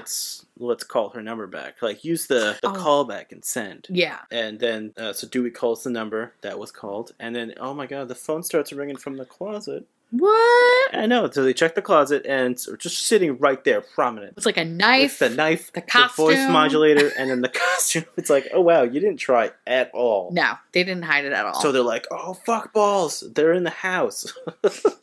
We gotta get everybody out of this house. There's a kill in their house. Let's split up. So they immediately split up. So that's when Gale goes down into the basement, finds Roman dead. She's like, oh my god. And then Parker Posey is like behind her, is like, oh my god, he's really dead. Like, ah. So and now it's episode 2 of My Two Gales. They're like, oh no. Oh no. So then the 2 Gales are running to go meet everybody else. And then ultimately they run into Angelina. Yeah. And then you find out. And they're like, get out of here. We gotta go. Angelina is like, you know what? Fuck you guys. I don't want to die here with some 2-bit fucking celebrities like you motherfuckers. Yeah, I didn't mean to fuck that pig, John Milton, just for this fucking role and to die here with you sorry ass motherfuckers. Yeah. So she fuck you. Jets and immediately gets killed. Right when she stops saying that line, she gets fucking stabbed. Which again shows that Hollywood is just filled with all disgusting shit. Garbage. But we all knew that. Everyone knows that. So that's when the 2 Gales are like, ah! They scream comically, run to Dewey, and Dewey's with Tyson. Just Tyson, because Angelina disappeared. Yes. Then they all meet in the same room. Yes. And then the killer comes at them. And then fucks all of them up. Like, completely. He fucks all of them up. Like, he's, like, slices Tyson's Dewey. A young dude, and he's, like, you know, he looks tough. Yeah. Nope. He gets stabbed, like, instantly. Oh, yeah. He gets fucking gut stabbed. True. Then Gale is throwing lamps and shit at him, and then, I don't know, they all just get their fucking ass kicked. Whooped. Tyson gets stabbed and runs away, so the killer goes after Tyson. And then Tyson's like limping down this fucking corridor, and the killer fucking rips this rug out. But he rips this long ass rug so hard, he like does this super backflip and lands on his fucking neck. He did a triple axel and then broke his neck almost. And then he picks him up like a ragdoll. Yeah, he throws him out the fucking window. He fucking CC's pizzas him out the window, and she's like, "Yoop!" Just like whoop out the window, sad. Gone. It's so dead. sad. And it's like, oh, he just like thud. I was like, how did that happen? Like, how did that happen? Really? I don't get it. Just fucking one pawed him up. Just boop. Parker Posey gets separated. Yeah. And she winds up going into these tunnels. Yeah, she finds some like back tunnel action. And then that's when the killer meets her on the staircase, and now she's running away. She's running away, and she gets stuck up these two-way mirrors. Which is really creepy, because I guess in his bedroom he had a bunch of two-way mirrors, Yeah. which just showed how much John Milton was a complete fucking pervert. Just like, enhances the creepiness. I know. I was just like, ew. It's not even just one mirror. Every single mirror is completely... Oh my, it must have been a guest room. Yeah. That's the only thing that makes sense to me. It must have been a guest room, because Yeah, it didn't that look makes sense. too nice to it wasn't be the master. right. Because it wasn't big enough. No. That's creepy. Yeah. So in this little sex dungeon house or whatever, she ultimately says to the killer before getting killed, like, you can't kill me. I'm the killer. Yeah. Which I guess in one of the scripts, Gail Weathers was supposed to be the killer. murderer, which I thought was kind of Which isn't interesting. bad. Yeah. And then Dewey, I guess, realizing that the mirrors were shaking because it's though- supposed to be soundproof, even though when you they- hear her When you cut back to Dewey and Gale, you can hear like brief like screaming. quiet yelling, and then you just see the pounding. So he shoots glass. The last panel. Dead body falls She's dead. out. Parker Pose, R.I.P. Yeah, she's dead. She's done. And then they're like, "Oh my god, everyone just got murdered. Let's split up." I know, which makes no fucking sense, but okay, fine, whatever. So when they're split up, Dewey's like, "I'm gonna go find Tyson." Gale's like, "Okay, I'm gonna go this way, I guess." And then immediately gets captured. Gale gets grabbed and then falls down the stairs with the killer. Yeah. And then another scene where the killer is just sitting there immobilized. I think he randomly twitches and just flails for like 3 seconds. Which makes me was laugh really that he funny. does that. But she winds up calling Dewey and being like, yo, I'm stuck in the basement. You need to come help me. And he's like, how do I know this is really a killer? And she's like, dumbass, just open the fucking door. He opens the door, and that's when the killer kind of like springs to life and is about to like kill Gail Weathers. And then he, I think, Dewey at the top of the stairs tries to get off one shot to only find out that he has no bullets. Mhm. So Ghostface then takes his knife and then throws it at him. it. Perfect hit right in his fucking The forehead. handle hits Hits him him. in the fucking forehead, and he's like, "No!" But like the knife was so slow, he could have fucking And got then- out of the way fast enough. Well, it's Dewey. He just stands. I know, he he's a would've- dumbass. He would have fell down the stairs if he didn't throw. He's a like one of knife. those dumb dogs that you're it's just like you hit it in the face or with like a frisbee or something, and it just like sits. It just goes like Huh? it's just sitting there with his like tongue hanging out side mouth, and you're just like, You're like, oh, buddy, come it's here. like, God, you're precious. You're too precious for this world. Come here. That's what Dewey is. Dewey falls down the stairs. Just falls down the stairs. Gail collapses over Dewey like, my husband, no, my man, or whatever. She doesn't say anything. And then he's just like, all right, that's it. Cut to Sid. Cut to Sid. She's back in the police station. She's bored at this point because Kincaid has not come back. It's like 6 hours ago. She finds a file, a very thick file, of everything about, like, all about Sidney Prescott. Everything about her. Everything. Like, So there was, like, so many newspaper clippings Like and actual fucking like, photos of baby her. pictures too. When Which she was, was like, weird. Pictures when she was Yeah. younger. It's like, where did he get this? I don't know. I think that was another like, oh, maybe he's a killer. He's been Yes. following her whole life, all that kind of deal. It was then very suspicious. yeah, sketch town. But Yes. then, of course, she gets a phone call. Which is, it sounds like her voice, and she's Yeah. thinking like, oh, it's just obviously a technical difficulty. But it's not. It's the killer. It's the killer because the killer's like, I hear you loud and clear. So the killer, which I don't get this, the killer is just like, hey, if I don't want to kill your friends, just come to me so we can finish this off. I'll let your friends go. Just come to me. And she's like, ugh, fine. And then she's like, oh, where do I got to go? And he's like, well, I'll call you when you're on your way. Which doesn't even make any sense. Which is our favorite line. So it's like, just start driving Excuse somewhere me? and I'll get back to you in a sec. Yeah, right? So what if she was going the opposite direction for like fucking 20 minutes? It's like, turn around. Anyway, she gets, I guess, this map quest fucking directions. But before she actually leaves, she does find a gun in Kincaid's desk Yeah, and A ultimately little Derringer. Little guy. takes it with her. Plus, she also eyes a bulletproof jacket, and you don't know if she's going to put it on, but Yeah. she's just like, maybe I should wear She it. side eyes it really quick. I'm and then, Sidney Prescott. Yeah. Then she steals his car. Which he, for a detective, he drives a shit mobile. It was like the shittiest car ever. I was like, oh, I'm glad. Well, I'm actually surprised it even made it up the mountain. The star of the movie isn't his car. I mean, true, but It I was also like, wasn't oh. Sydney in this movie. No, it wasn't, because she was only there for 20 days. Secret. She's got paid in all that Cheetos and Smarties that she was eating. She punched off the fucking table. Oh, God. So she then gets to the house. Which this has actually made me laugh, is that she sees Tyson dead, Immediately sees and a then dead next body. to Tyson is a metal detector. And then she gets a phone call. She screams like, huh! And the killer's like, hey, take that metal detector and wand yourself. Which sounds like really sexy. I Like, know. wand yourself, bitch. Wand yourself right now. Slowly. So she does. It goes over her chest. She has obviously her necklace that Mhm. goes off. And then, of course, the gun that goes off. So Yeah. he's like, take the gun, throw it in Throw the it in the pool. She's pool. like, ugh, fine. takes a gun and throws it in the pool. She's like, how do I know they're okay? He's like, Killer look says, inside. they're right inside. And they're just in a chair directly in the front of the door, which you probably would have seen walking up. Yeah. But I guess details. Indiana Jones style, though, like Last Crusade, both of them are like tied to chairs, not facing each other, just looking defeated. Just looking down. I was like, okay. She goes in, starts trying to untie them, and Dewey's like, behind you! Like, there's Ghostface. And then... this time she has another gun! Well, he pushes her down, and then she's like, haha! I got this, bitch. Fucking caps him 5 times. Yep. I counted. Just bam, bam, bam, bam, bam. 5 really shots. Fast. Hits him every time. Yeah, she's good. Falls down. Yeah. She has 4 confirmed kills. I know. She's amazing. I know. She's a fucking all-star. She works for Black Ops, actually. I don't know. She's gonna do the Men in Black program in Scream 5. I fucking wish. I fucking wish. Sir. Oh, God. With honors. That's right. With honors. She's but fucking body is on the ground. Shot him 5 times. Goes right back to Dewey. That's what fucking I don't idiot. understand. She's killed so many people that have come up again. Yeah, like why wouldn't you just fucking go over, to him, pop him in the face, or pop him in his leg or something? No, just shoot him in the face. Well, yeah, but I'm just saying though, like just something to fucking double tap. Because fucking whatever. Mickey jumped up again for the final scare. Debbie salted. Fucking Billy Loomis did.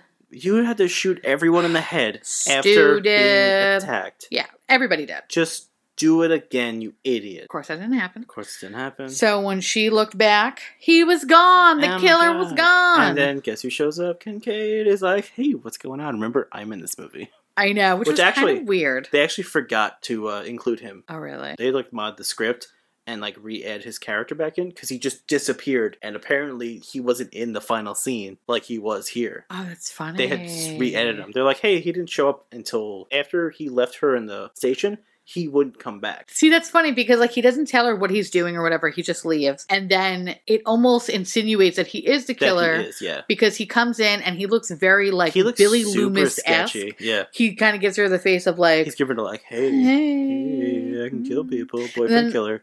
Boyfriend killer. And then he's just like, hey, Miss Prescott, I would never hurt you. He puts his gun away. He's like, guys. I got this. Everything's all right. Just put your fucking gun down. And then she's like, fucking great. And then that's when Ghostface pops up again. And he jumps in the way of the knife and pushes her skull into the arm of the chair. Which is hilarious. Which is ouch.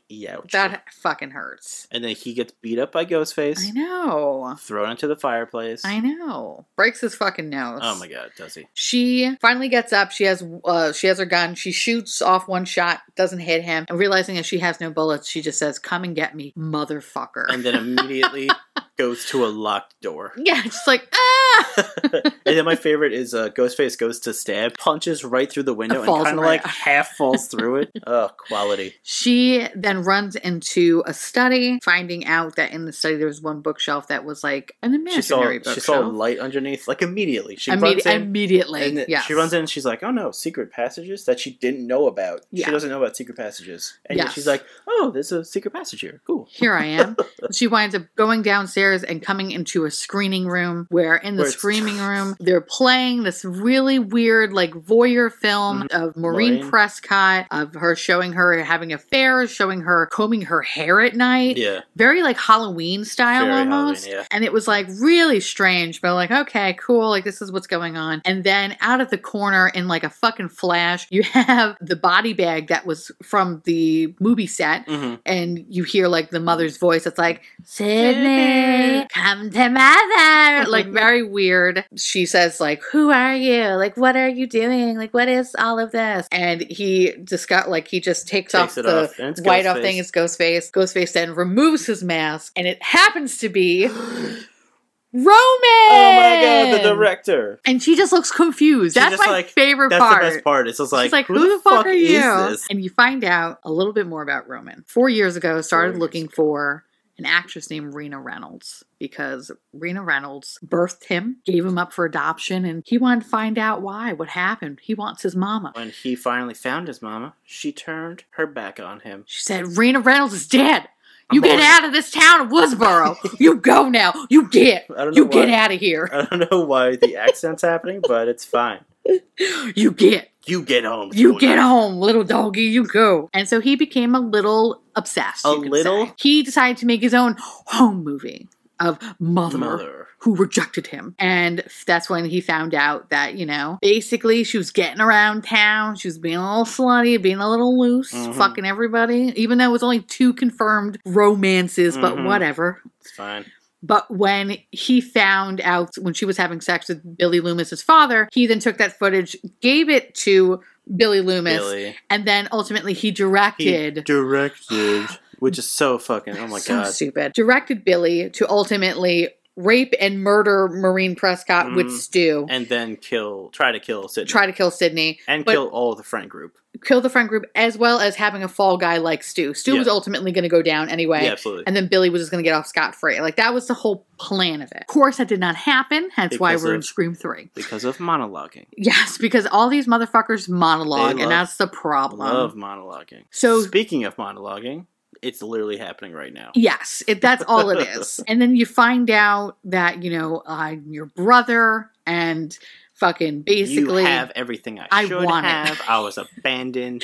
And she was like, go fuck yourself, you baby. I know, which actually made me laugh. I'm going to show you the man that really ruined our mother to make her the way that she was. And he brings out John Milton, who was like bound and gagged. He was saying like, oh, basically this man had mom get fucked 3 ways from Sunday by all these men. And now look at her. She's fucking dead or whatever. After that day, she was ruined or whatever. After that day, she was ruined. He's the reason to blame. He takes a piece of tape off of Milton's mouth and he's just like, I'll give you whatever you want. If you want a 3-picture deal, you want script approval, final cut. He's like, I have my final cut. And then cuts his throat. Oh my God, it was so dramatic. Oh so that's when Sydney is kind of like, you're an asshole. Like, what is wrong with you? Bro.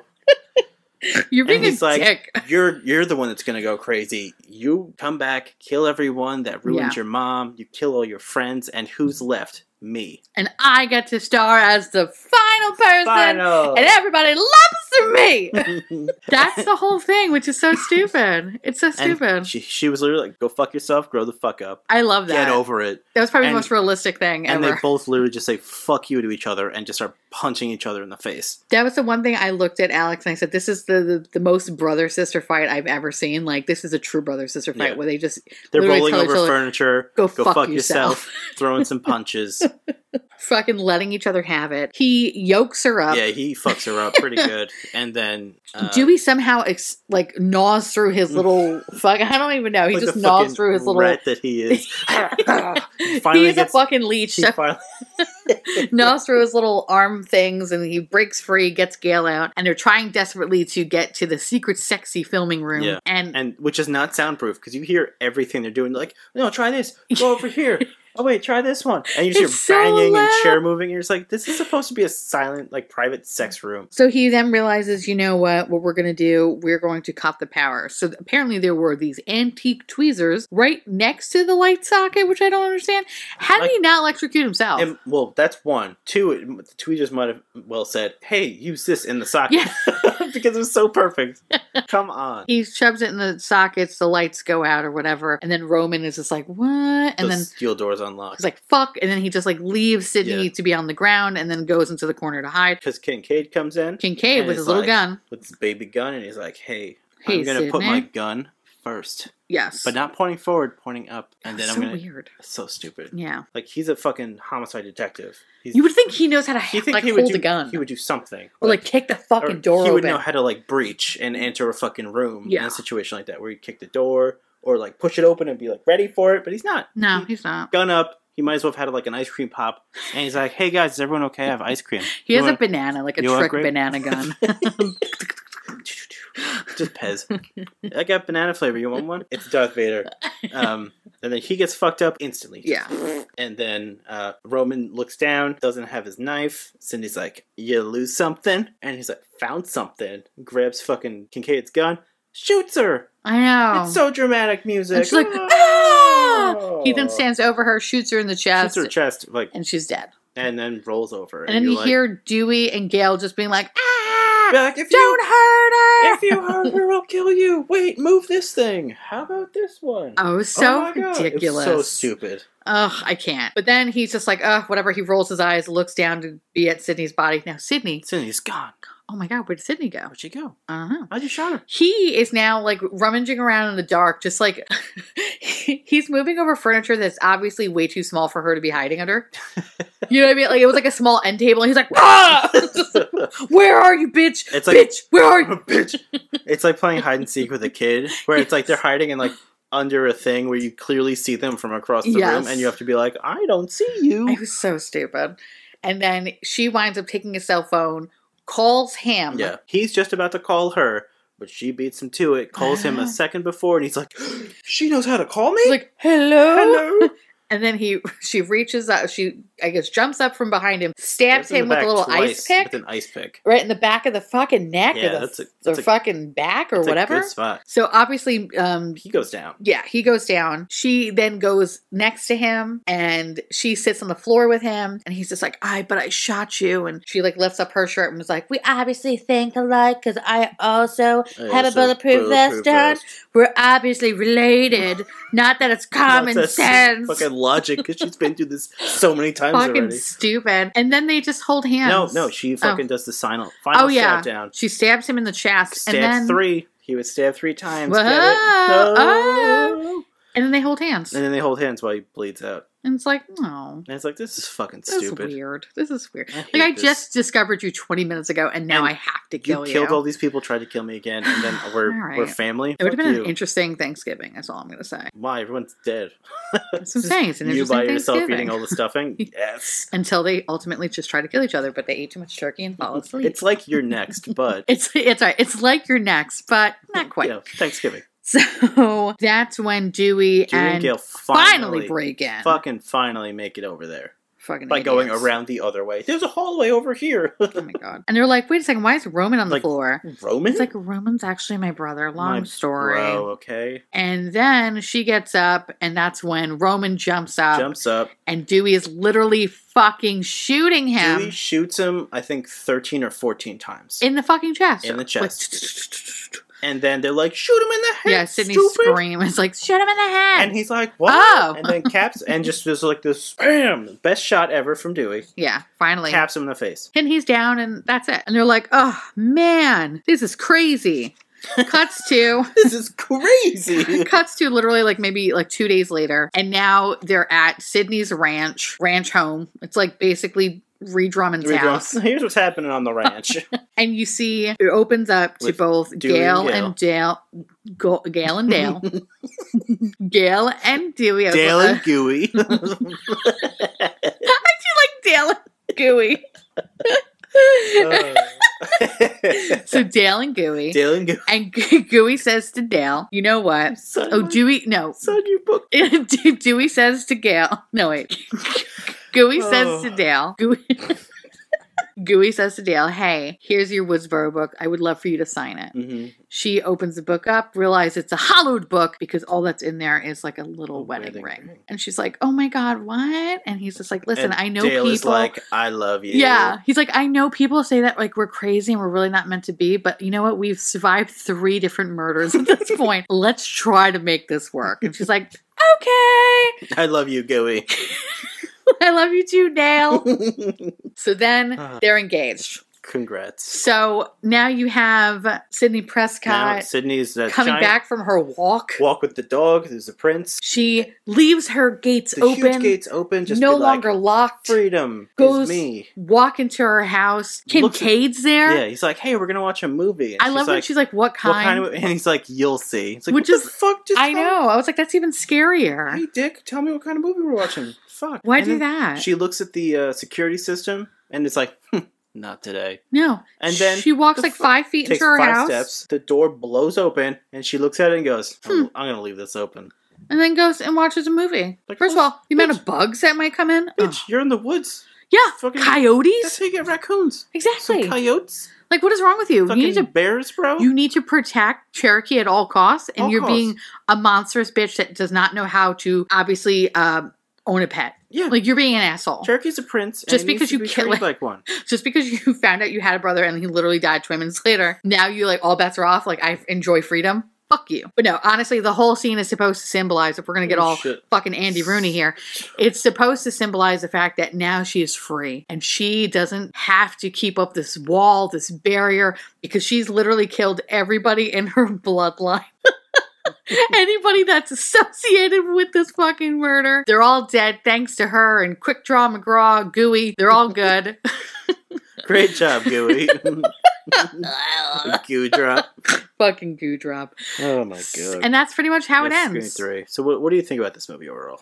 I think it's awful. It's garbage. It's garbage, and I think the more that I talk about it, the more that I see like the flaws, the errors. plot holes, the It's things just- that don't make sense. Like, my biggest thing is that it really, like, one, it's not good. No, and it ruins, Two, I think, the first It two ruins movies the now. timeline. It really does. It adds a bunch of stuff that, like, you're like, oh, I get it, but then when you really think about it, you're like, well, Yeah, that doesn't fucking This make is kind of sense. stupid. Why would you do that? Like, what? Okay. Number 4, I'm excited for number 4 because I've seen 4 and I liked it, but I don't remember I've much only of seen it. it once, so I don't remember shit. I just remember the key parts that make me giggle, Yeah, of course. Finale's Hilarious. great. Okay. which we'll get to next episode. Oh, but yeah. I don't like this movie. I don't like this movie. I don't recommend it. I think it's the weakest out of the whole Easily. series. Like, even, like, the cold open's the weakest. It just... The Everything. kills were so fast and, like, meaningless. Yeah. I don't know. You didn't care about any of the characters like you kind of did in the first one. Yes. I don't know. It was It wasn't- fucking shitty. It wasn't as funny or like... Oh, that's because Randy wasn't in it. Well, no, but I mean, like, it wasn't... So, like, number 2 was bad, but funny bad. Yeah. At least, like, it made me 2 laugh. had some, like, cheese Yeah. to it. This was just, like, over-the-top Hollywood blockbuster bullshit of, like... Hollywood blowjobs. this is- fucking bullshit. This is how we're going to end it. This is how it makes sense. And to me, it just doesn't. And this is the end of the series? That's what I'm saying. Because Like, they it weren't doesn't... going to do 4. No. This was a trilogy, that's it. This was a very weak ending in Very. that regard. So personally, I just think it should have never been made. And if I never see this movie again, it would be too soon. Oh my god. I think, So- well, because Williamson did not write this movie. And it shows. He wrote the script, and then they hired a different writer because he was busy with something else, and that writer disregarded all of it. Yeah. You could tell. Yeah. Because it was just fucking weak all over. Yeah, Weak. I didn't care for It it. was not good. Do we have any fun facts? We do have some fun facts. Lay it on me. Nev Campbell was shooting Drowning Mona and Party of 5. Oh, Drowning Mona. That's what it was. Which is really funny because nobody talks about that movie ever. Yeah, and the wig required 2 hours of application each morning Really? Yeah. It was that quick? for the 20 days that she was fucking on set. Jesus Christ. You hear that, Piglet? So weird. All right. Jamie Kennedy never appeared on any of the movie posters. As he Oh, shouldn't. fucking idiot. I'm kidding. Scott Foley's feature film debut. And he didn't do that bad. You know what? I will say, okay, 2 things for him. I feel bad that he was in this movie because he actually did a really good job. I think out of all the acting, he was probably the best. Yeah, he played like a weenie director Yes. pretty well. And so unlike the other 2 movies where it was very blatant who the killer was, like very blatant because they would just be like, you didn't kill nobody. Not to say that I said that you did kill anybody. Like it was just But very you didn't. obvious. Look at the camera Halpert style. Yeah. Everybody in 1 and 2 did that. Yeah. This one, it was like, oh. You're like, really? And then you're That's like, kinda oh, like you're a brother. You Okay. find out when Sydney finds out, and you're like, really? At Yeah. the same time she said really. Yes. So I think that was on purpose, which is probably the only good thing they did in this movie. Yes. Was keep the killer secret. I agree. End of list. I think that he did a really good job for the cards that he was dealt. I agree, yeah. I think he did So fine. he did was fine. in this movie. Yeah, no, I liked him. Yeah. I just feel bad that this was his first role. You gotta get started It's somewhere. really shitty. Alternate for Bianca, who was Carrie Fisher. Jamie Lee Curtis. That would have been funny. Which would have been pretty funny. Actually, I think I would have preferred her. Don't hate on Carrie Fisher. No, I love Carrie, but I think just in terms of like horror movies, you know what I mean? Jamie Lee Curtis, there was like they mentioned her so much in the first one. Yeah, you know what I mean? that's Like true. it makes sense. That makes sense. Mhm. But then Randy wouldn't have been alive to be like, oh, you look like Jamie Lee Curtis. Sorry. Matthew Lillard said that he was originally going to be the killer, that he survived, went to jail, and was influencing people from prison. That was Kevin Williamson's original script. Yes. They turned that into the Following, following, yeah. which is was a show on Fox that the first episode was good. Yes, And love the first episode. the rest of the show Was terrible. Was so unbearable. It was 2013. Yes. That's what it came out. And now, like, we have a friend that is very well versed into, like, the Scream lore. The Screamverse, if you will. And that was the one thing that he just kept saying, like, ha, you know that, right? Like, you mentioned that the following was actually supposed to be really what Scream 3 So it's was. like a culty Scream kills, like shit like that. That would have been which is pretty cool. amazing. The way they did the following, it was like, okay, he was very influential and he made people kill people. Right. Which would have been cool under the whole mask of Scream. Yes. I think that would have worked. Oh, that would have been been a great TV show. Yeah. If it was like on Done HBO. Right. Yeah. I think on Fox they had their limitations and it just looked really, it wasn't that good. The biggest thing with the following was like, the first episode like made sense. It was logical. Yeah. But it then just got worse. all these things were so like unrealistic, perfect timing. It was like nonstop that. Like it was like Sherlock Holmes, everything's perfect, the end. Yeah. It was just so bullshit. Mm-hmm. That was garbage. So yeah. we stopped watching it immediately. And I remember your mom was like, it's so good. Yeah, I know. Only film in the franchise now written by Kevin Williamson. Sad face. Again, shows. Miramax was so concerned about protecting the plot that no journalists were allowed to see it until 2 days before it opened. That's sad. At one point, Wallace, snarky cop, was going to be a killer. That would have been interesting. Which would have been interesting because he was very on and off. Yeah. He was just like, here, snark, and in there. Yeah. That's it. Tom was the Dewey. Yes. Alternates for him, Paul Walker, Josh Hartnett. That would have been good. And James Vanderbeek. Oh, that would have been funny. That would have been funny, right? That would have been really funny. I think Vanderbeek would have been fucking hilarious. Yeah. They weren't sure if they were going to kill Kincaid. He was like a 50-50. They were going to keep him or kill him at that end scene. Oh, that's interesting. Once they remembered to add him back in, of course. That's really funny. That's so funny. Alternate for Parker Posey was Téa Leoni. Interesting. Which, I mean, Parker Posey kind of killed it. Yeah, I think Parker Posey was the best. She definitely was. Yeah. Alternates for Angelina. Yeah. Alicia Silverstone, Claire Danes, Allison Hannigan, Eliza Dushku. So that's so funny that those were the alternate people, but they wound up going with like all these like kind of... Yeah, the lessers. Yeah. Huh. Sarah Darling was alternates for Sarah, Jenny McCarthy. Tara Reid. That would have been great. Ali Larder. Oh, Tara Reid would have been the best. Oh, I wish Tara Reid was in it. Yeah. She's so much more believable as that character. I know. Well, even like the early phase of Tara Reid, where like she wasn't like a dumpster fire of a human. Oh God. Yeah, remember that? Do you remember her she had an E Hollywood or E show? E Hollywood show. E Hollywood. The E show? Wouldn't she just get like fucked up somewhere? Yeah, she would just literally get fucked up. She'd be like, Tara Reid does the man. No, like Tara Reid parties around the world, everybody. And she would just get fucked up. She would get so fucked up. She'd get fucked up, finger banged. She'd be like, I love fucking Brazil. And you're like, what are you? You're in Florida. This is the show.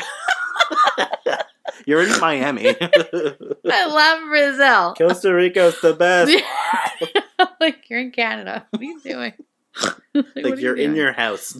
Can you just say, I love Tara Reid? Sorry. That's my Tara Reid impersonation. A+, Sharknado. Okay. I give this one 2 paws way down. 2 thumbs way down. Fuck this movie. I hate it. Honestly, you can skip this movie. Don't even. Don't even fucking. It's not a part of the trilogy.